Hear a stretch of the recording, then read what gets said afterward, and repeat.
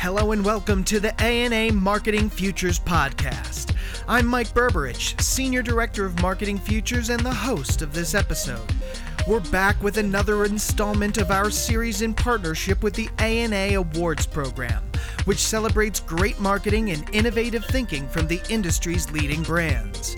Today, we're taking a trip to New Zealand, where Spark, a telecom company in the midst of a rebrand, created a truly inspiring app that sits at the nexus of purpose and next-gen technology.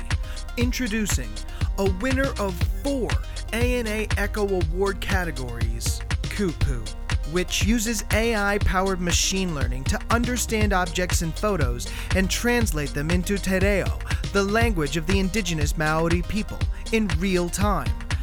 Our guest, Dan Wright of Collenso BBDO, shared the inspiration behind the Kupu app, discussed what it was like orchestrating so many moving parts at once, and explained the importance of this app not just for the Māori people, but for all New Zealanders.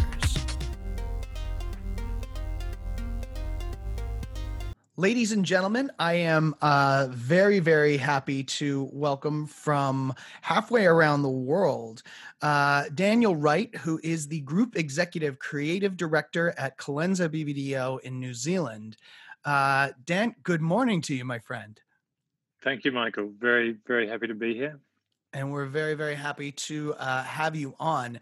Now, you're here to talk about a pretty remarkable campaign that one of your clients, Spark, launched in New Zealand. But before we get to that, I want to give the opportunity or the audience the opportunity to get to know you a little bit. So could you give us a little bit of background info on yourself and how your journey led you to Collenso BBDO? Sure. Yeah, I have been with BBDO for 10 years, around about 10 years, with a little stint in New York, but the rest of that time's been at Collenso in Auckland, New Zealand. I don't know. I kind of fell out of tech in the middle of the 90s when the internet was just kind of becoming a thing commercially, and ended up not doing anything to do with what I'd studied, which was furniture design, and got into building websites, designing websites, which I loved, and it was back then. Nobody knew what they were doing, you see, so you just kind of did whatever you liked, and if you could figure it out first, then you won. So it was pretty amazing time to kind of be in that I guess line of work, and over the years that kind of developed into, I got deeper into digital design, interactive design. Worked for AKQA, a little bit of time at High Res in London, some other digital shops, Tribal DDB, and then landed kind of in brand agencies, about 10 years ago, I guess. And it was, I guess it's a journey that sort of seems irrelevant now because it's all the same, but, it is kind of the merging of digital and brand kind of happened across that time. So it was an exciting thing to be a part of, and now we kind of get to, I don't know, I guess, Kupu is probably a good example of that intersection kind of coming to a close, I guess. It is kind of brand and digital married at last. Yeah, it's one of the best examples of just a like pure tech play mixed with a pure purpose play that somehow ends up being like 100% of both. So very, very cool. So before we start diving into Kupu and like the tech behind it and what it kind of took to make it a reality, would you mind just kind of giving us an overview of the campaign itself? Yeah, sure. It is the heart of it is a smartphone app, where it's super simple interaction. Load the app, take a photograph of any object. The app will detect what that object is and give you the Māori language translation. So the way it works is simply, you take a picture. Maybe you could take a picture of a glass, and the app will recognize that it's a glass and give you the Māori translation for the word glass. And then it will allow you to get a pronunciation example for that word. so super simple, kind of single function app, designed to make translation of the Māori language super convenient. Just for context, Māori are the indigenous people of New Zealand, so here for many hundreds and thousands of years, and Te Reo or Māori is the language of their people. So it's kind of had a resurgence in the last few years in New Zealand, and this app is recognizing that. Mm.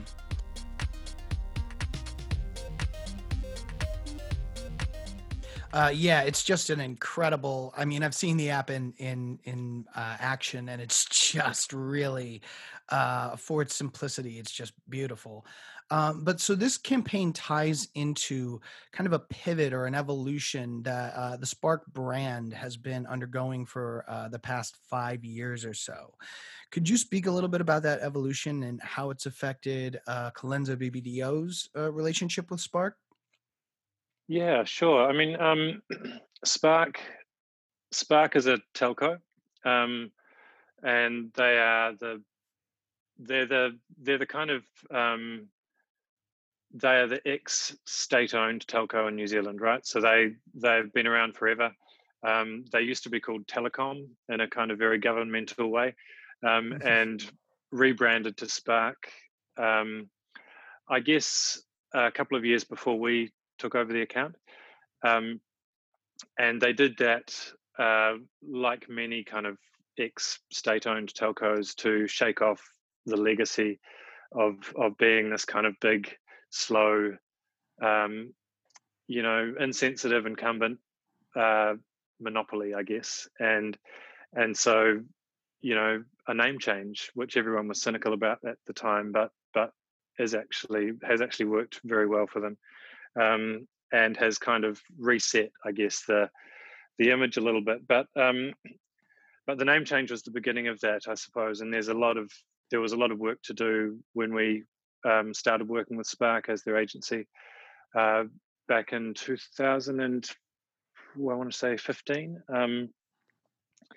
And I guess the job for us in partnership with Spark was kind of to make New Zealand like us again, which is a great challenge. But I guess in parallel to that, there was this other challenge that every telco in the world is facing, which is, telcos are kind of going out of business slowly but surely, and so every telco in the world is reinventing itself to be Right. less of a supplier of kind of the plumbing of the internet and phone, and more of a supplier of kind of the benefit of the internet and phone.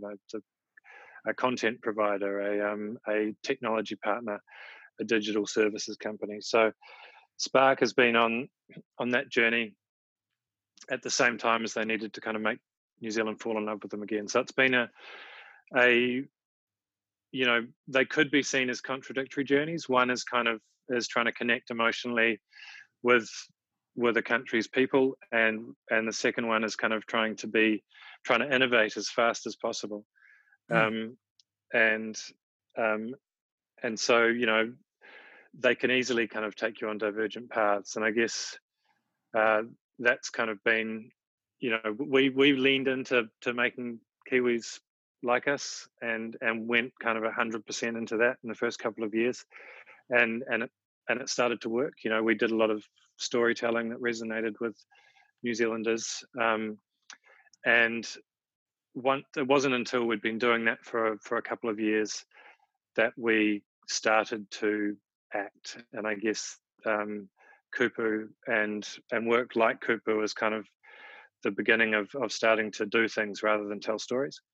And which is that's what every brand endeavors to do, right? I was going to say story doing has been about on 50% of the Ad Age articles released in the last month. Yeah, for sure.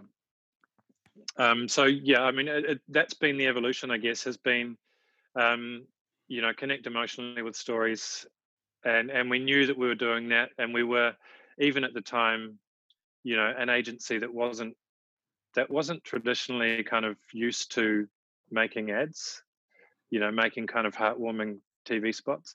Right. But that was the job for Spark at the time, and we did that for a couple of years all in, and shifted the needle. And yeah, then as I say, I think we can get back to doing what we love, which is making things and building stuff that helps people on behalf of the brand. So that's where we are today, which is an exciting place to be. Yeah, that's excellent. And that's, it's funny. I was wondering about that with so many different objectives. Just Spark itself is a B2B and a B2C company. So even if it wasn't trying to do, a rebranding in a time where, its industry was under fire, it was still a lot of levers to pull and plates to keep spinning. So it's very cool that you went with the emotional play, the storytelling, the human resonance first, it sounds like, and kind of just use that as a focal point until that started, improving, which I guess gives you the runway now to make that pivot to more innovation, more, product service, business model changes, I guess. Yeah, for sure. And I think at the time we definitely went after business as well, but I think we did it in the same way. I think that the platform that we kind of established for Spark at the time was called Little Can Be Huge, and it's kind of, I guess, speaking to us as a tiny country with big ambition, but also speaking to a kind of classic positioning for telcos, which is, look, we don't want to claim your victories. We don't want to claim the wins in life that our technology enables for you. We just want to deliver you the tools, and and we know that you're going to do amazing things with them. So there's these kind of two points of view that land, and that thought of little can be huge, and it's resonated with New Zealand really well. But it's a platform that is as applicable to any individual Kiwi as it is to a Kiwi business. So it's been something that we've been able to reinvent in business context and a consumer context, and I think we'll be able to keep doing so for many years. Data and analytics continue to be the most effective marketing tools to build engaging experiences with the greatest potential to drive real business growth. Hi, I'm Bill Grover, Director of the A&A Data and Analytics practice. If you and your team are enabling art and science to move brand and business objectives, we want to hear about it. The A&A International Echo Awards have celebrated exceptional data-inspired strategy, creative, and results for over 90 years and attract entries from hundreds of leading brands and agencies around the world. Find out how your data-inspired marketing stacks up on a global stage. Head to echoawards.org to download your complimentary entry kit. Well, that's the beauty of a good, authentic purpose, is that it really doesn't need to be touched up all that often. So back to specifically the Kupu campaign. We were talking before. I mentioned this before. I think you did as well. This was a combination of purpose and technology and brand building, all coming together from the outside seamlessly. But was there an aha moment behind this campaign, or was this kind of like, Heinz 57? Was this like iteration number 112 of the idea? It was it came out of a kind of the idea came out of I guess a sort of hotbox sprint session, with a whole bunch of creatives, a bunch of kind of our partners. We had the Google Zoo team involved. So I don't know if do you guys have Google Zoo in the US? No, we do not have Google Zoo.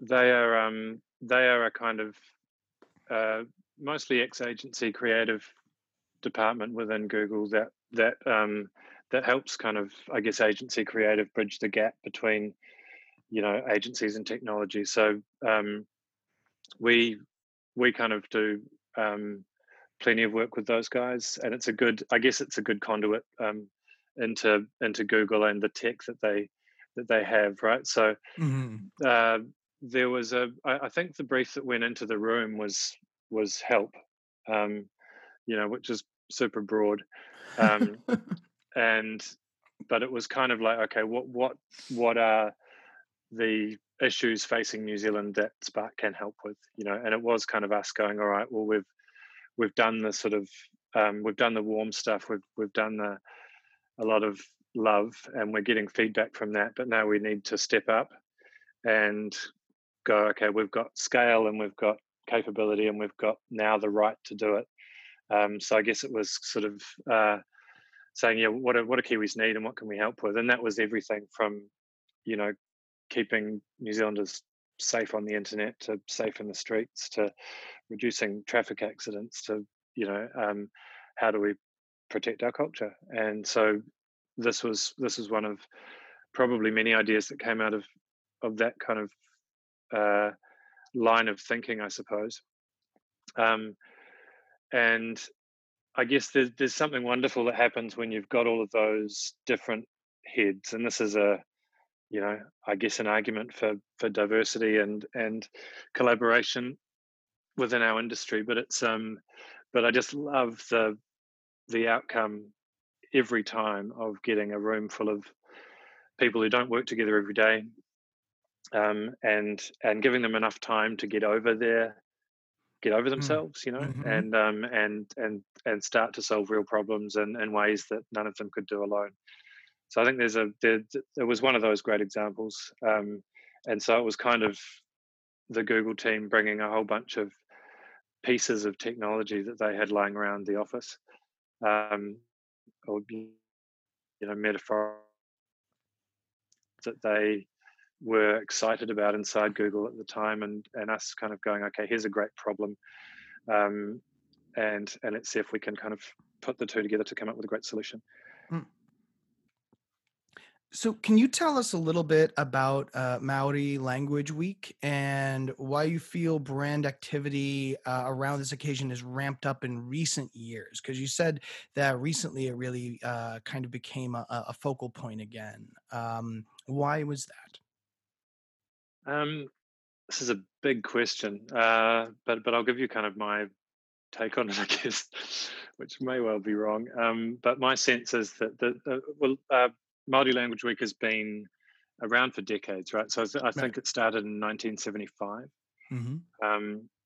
and I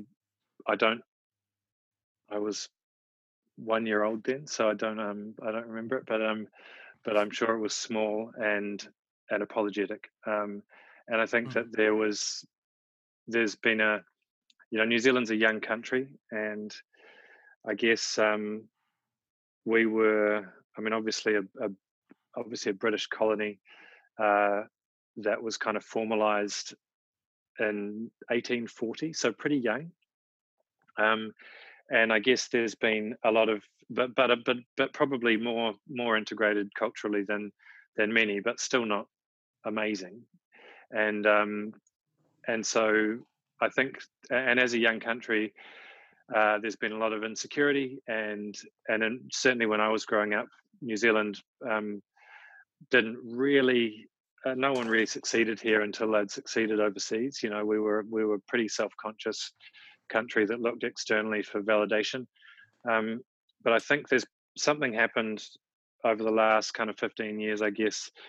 It started with music, with our music scene really hit its stride, got confidence, and Kiwis started to love their own local music more. And it's kind of been a wonderful blooming, I guess, of pride in our national culture and identity. And I think that's been a big part of it. So, brands are always just a reflection of the psyche of the country, which is a wonderful thing to do, and it kind of confirms the psyche of the country back to the country, which I think is a really useful function for brands to have as well. But but I think that's been the journey, right? 15 years ago, we started to kind of go, wow, we can make kind of world-class music, and we love it, and we've got our own music scene now, and we've got our own film scene now, and with Peter Jackson making the Hobbit film, the Lord of the Rings trilogy, and all of that stuff kind of Right. made Yeah. gave Kiwis confidence in our own creative ability. Guys like Taika Waititi and the Flight of the Conchords, and these sort of creative Kiwis who we were owning and loving and appreciating. And I think it's just expanded, right? And it's meant that New Zealand has fallen in love with its own identity and culture, and our Māori heritage is part of that, right? So I think it's probably wasn't the first thing to blossom, but it's certainly happening now, I think. So a lot of Kiwis are feeling like they should be more in touch with it. And so I guess that's and look, we launched Kupu during Māori Language Week. Other brands are doing stuff during Māori Language Week, but we, even now, 2 years on, I feel silly doing things during 1 week for a thing like Māori Language. And I think one of our ambitions for Kupu is that it's not a moment during the year. It's not a celebration for a week of a language or a culture. It's just there, and people are using it all year round, and we should be supporting it all year round. And that's a wonderful step, right? Where it's just, okay, now brands aren't just acting within a week. Brands are just supporting our country and our culture consistently. And it's beautiful because it's like you said, it's a kind of a constant portal or bridge connection that's always there, and it's fueled by curiosity. I think that's the beautiful thing, that it's not, oh, get this, take this like decoration and this AR thing will happen. And it's based by like, I want to know what this word is, or I want to know how you would say that. I don't know. I think it's a really important thing you did. And I honestly, marketing is all about connecting with culture, right? And finding where your swimming lane in it is. And to be part of a cultural movement like this, and to get to create, advertising that promotes self-love, it must be pretty fun. I have to imagine, of all of the objectives to achieve, that's not a bad one to focus in on. Yeah, it's super fulfilling, right? Mm-hmm. Yeah, I could just. I'm and it's like, kind of it's great to. I mean, I've my background is digital, and one of the things that I've always loved about it is that you can put a thing out into the world, and then you can watch how it's received live immediately, with numbers ticking up and stuff. And it's amazing. It gives you a reality check on how much of the work that we do as an industry is just ephemeral, right? It kind of goes out there and there's a little flash and then it fades. But and so it's amazingly rewarding to work on something that stays, right? That is sort of appreciated and received well, and people keep using, and we can keep building on, and it's a platform. But I think the thing that, I mean, I think a lot of the stuff that you're saying was possible. All of the nice things you're saying about the app was sort of only possible because it was just a brutally simple idea, right? It was functionally, it did one thing. It does one thing, and there's no kind of and we were really careful not to add lots and lots of new features and make it convoluted and go, okay, what if it did this now? And we're really we acknowledge that it's not a deep learning tool. It's not like, if you want to learn the language, you can do a class, and you should do a class, but the purpose of the Kupu app is to go, okay, let's take something that might seem hard to get into, like learning a new language, and make it as convenient as any of the other apps on the home screen of your phone. So you can just tap and you've got a word, like, as you say, it's a curiosity tool, right? So, but it's putting modern convenience onto a kind of, onto traditional culture. Yeah, absolutely. Um, and so not only were Spark and Google and Collenso BBDO involved, but also TeAka, the Maori dictionary that was created by the Auckland University of Technology. What was orchestrating all of those different players who are obviously at different, expectations and speeds of how they're used to doing things? How did you tie all of that together? Because I feel like each element was absolutely vital. Absolutely, yeah, and it is a. I mean, it was a. I can't take credit for any of that, but it was inspiring to watch as a kind of masterclass in patient partnership. I think there was, obviously Google, who are amazing, ambitious tech company, and Colenso, and the client kind of responsible for the brand, and then Teaka, who are is sort of it's the pretty much the authority on the Māori language, and started by a guy, John C. Moorfield, who actually passed away just after we had started the project, and he was kind of the, Te Ako was his baby, so he was sort of the recognised authority on the language um, in New Zealand, and the sort of the holder of all of that information.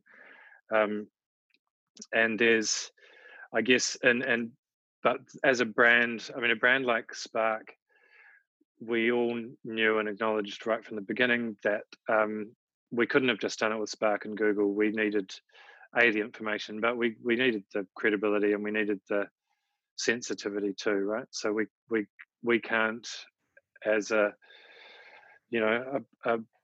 bunch of largely kind of Pākehā is the word for kind of white people in New Zealand. Bunch of Pākehā people from advertising, wanting to make a multi-language tool to support a brand.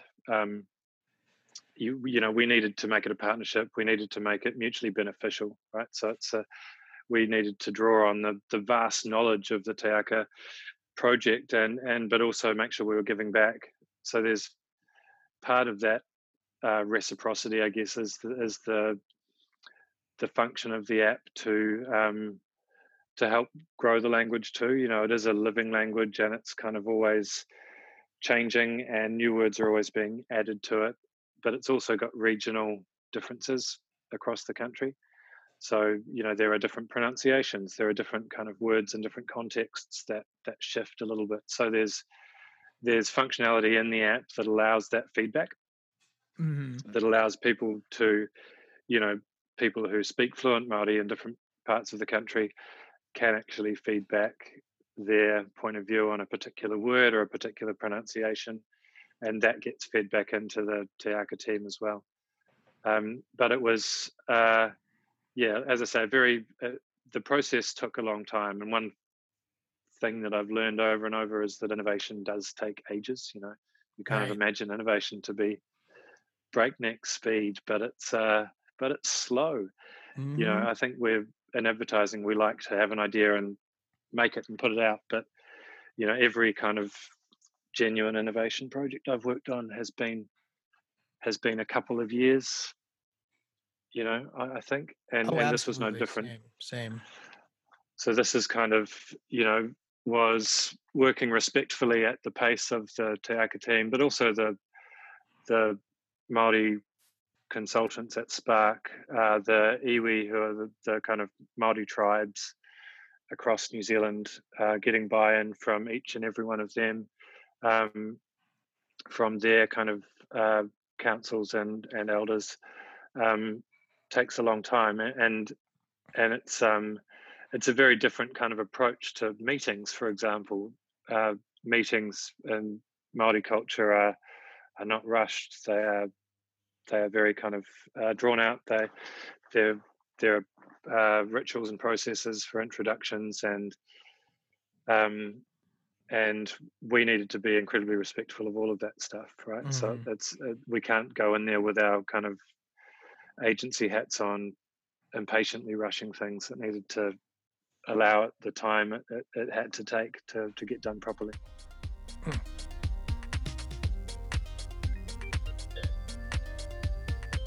Yeah, I mean, and I think that is like, if you went through all the work to create Kupu and like, fluent Māori speakers were like, this isn't it. That would have been, a lot of resource kind of wasted. So it's really incredible to hear that story. And now, and correct me if I'm wrong here, but I heard that the technology behind Kupu, at least in the configuration that it exists, the plan is to make that available for other native languages. Yeah, it's such a simple piece of tech, right? When it comes down to it, and it's so it's Google's Cloud Vision API, which does the object recognition in camera, and then plugged into the Te Aka dictionary for translations. There are hundreds and thousands of indigenous languages on the brink of extinction all over the world. So I think that this is something that we talked about from the beginning, and it's something that Google are currently in the process of working on, is pulling that technology out of the Kupu app itself and then packaging it up so that it can be plugged into other languages and other online dictionaries for those languages. That's just phenomenal. So throughout this entire process, what was the most valuable thing that you learned as an individual? I loved the crossover of purpose and tech that you called out. I love that you called that out, because that is the thing that we are chasing for Spark day in, day out. That is a pretty tight articulation of kind of what the brand stands for. And this sort of, I love the idea that that we can harness technology at its most cutting edge to help with our least techie things, right? Our sort of our heritage and our indigenous cultures and all of this stuff. I love that sort of full circle of technology. So that's something I really enjoyed with this particular project, and it's something that we keep pointing to and going, this is what we want to keep doing for this brand and for others, I guess, as well. But the thing I touched on before, I keep learning that innovation is slow, and it's a thing that I remind myself of often, because it's hard not to be impatient, and it's hard not to, feel like you need to feel like it's a race, right? Innovation does feel like a race, but it isn't. I think if you take the time and do it properly, then it pays dividends. And I think that even when you look at Kupu, for example, the tech behind it, existed. This wasn't a none of the tech involved in Kupu was invented for Kupu. The Kupu simply brought together a series of different sort of pieces of technology in a novel way that landed with people, I guess. But the other thing, the third thing, I don't know, I lost count, but is this, I don't know, the idea of kind of advertising working respectfully with non-advertising people. I think we can easily get wrapped up in our own sort of self-importance, and it's a wonderful lesson to say, well, actually, we are all here to hopefully to create culture, and you need to have empathy and respect and sensitivity to do that properly. So that was an amazing lesson, I think, for me, was just remembering that it's not all about us. It's actually all about everyone else. Wise words, something we could all take to heart. I love that. So we touched on it a few times, but I wanted to kind of ask you sort of very explicitly what your thoughts are on diversity and inclusion.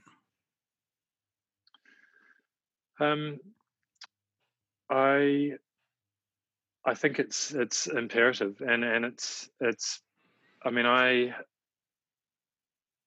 think it's, I don't know, there are two angles on this, right? One is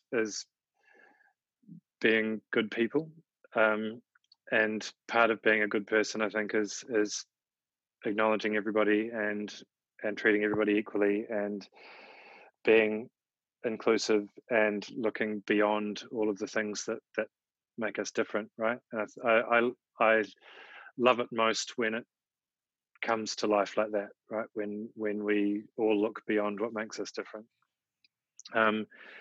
The other side of it, I think, which I love too, is that it's absolutely essential to creativity. I think I mentioned earlier about just the joy I have when you get a room full of people who aren't usually together, and the different points of view that those people bring, and the weirdness that happens, and the and if you can give those people time to forget that they're not used to being around each other, then wonderful things happen, right? And I think that needs to become habit. That can't be a special occasion. And it's I guess frustrating that it's all not done, that it's happening so slowly, but we all do need to kind of take responsibility and keep pushing it. I think that one of the things that we try and do, and this is like, I think that there's part of it is the work process that I was talking about, and the amazing things that diversity brings to that. Part of it is just that we have a responsibility as an industry to, in the way that we reflect the world around us, because we are a broadcaster of kind of an image of humanity and the world and our culture. We need to acknowledge that responsibility that we have to not reflect a culture that sort of that preserves divisiveness, or that stereotypes people in roles. I think one of the things we try and do is, and hopefully this will fade as it becomes less necessary, but we try and kind of cast against type as much as we can, and not to make a point of it, but the thing with, if you do it all the time, it stops being a point. I think that as long as we're casting diversity as a self-congratulatory act, or a box tick, or a kind of, yep, great, did that, then we're still screwed. But if we're doing it to the point where it becomes nothing, then that's an amazing place to be, and I think that's kind of where we'd love to get to. I love that. I love that. And I think it's necessary, because, to think that we've all been very placidly drifting in one direction or another in terms of divisiveness is a little naive. So to make a concerted, conscious effort, I think that's how if something's going in one direction, you have to push in the other direction if you're ever going to get to a middle or a normal or a stasis. So I love that.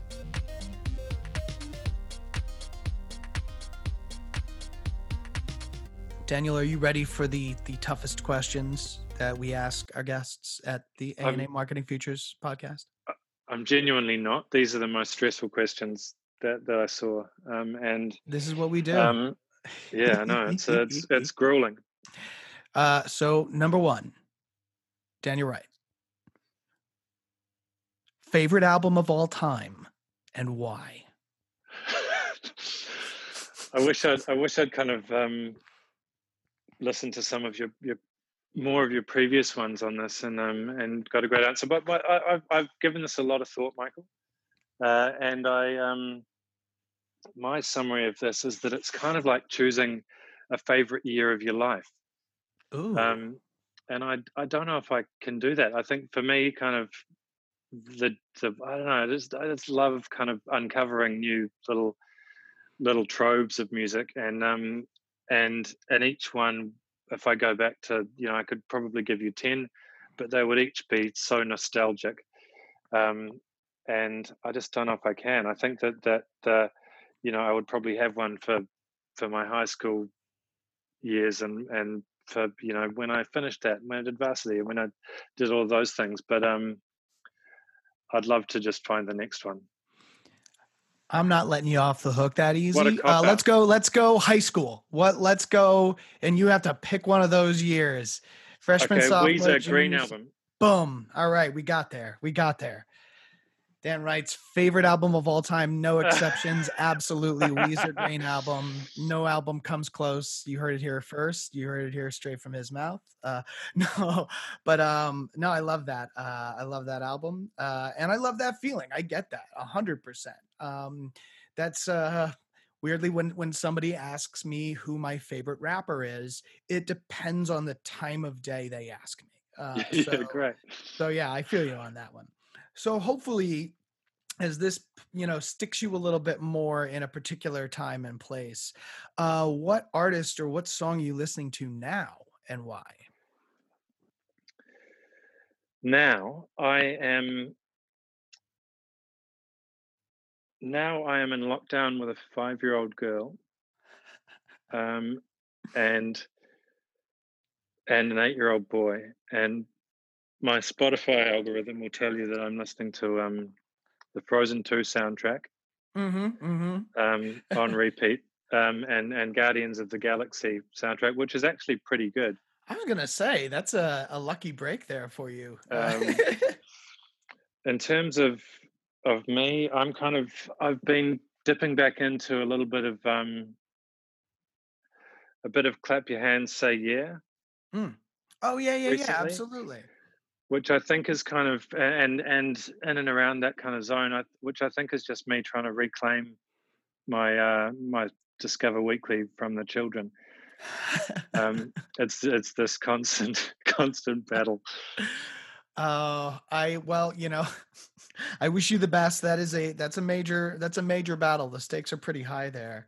Because I can imagine that every time I put on songs for a party and I go back to my Discover Weekly and I'm like, why are you so jovial all of a sudden? So I get you on that. Mine is just show tunes and film scores. It's atrocious. Well, don't give up. Hang in there. You can get it back. So Daniel, before we wrap this up, is there anything, what's next for Collenso BBDO? What's next for Daniel Wright? We have, I mean, it's always super exciting. I think there's a,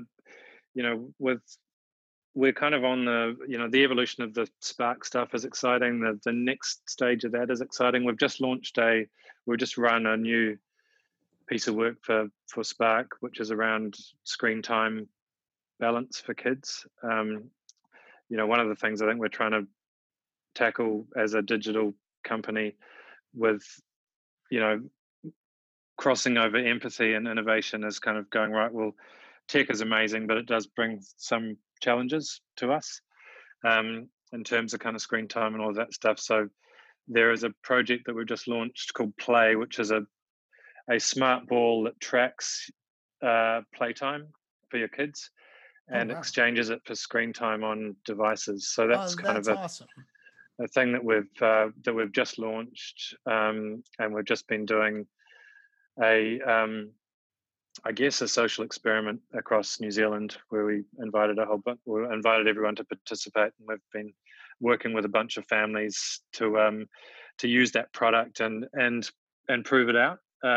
So that's a platform that will likely continue into this year. I think there's a big mission for Spark as a digital company to solve those problems, and it's especially relevant now. I think we're all in lockdown, we're all on screens all day, and our kids are more. So I think it's this year especially it will be a big thing for us to tackle. Yeah, absolutely. Yeah, I think it's coming at exactly the right time. Daniel, thank you so much for taking some time out to chat with us about the ANA Echo Award winning Kupu campaign. And can't wait to see what you all come up with next. And when that's out, changing the world, hopefully you'll come back and have another chat with us. Awesome. Thank you, Michael. Really enjoyed it, and a great honor. Likewise, my friend. Be well. Speak soon. We hope you enjoyed this episode of the ANA Marketing Futures podcast. Got an idea for a future episode? Pun very much intended.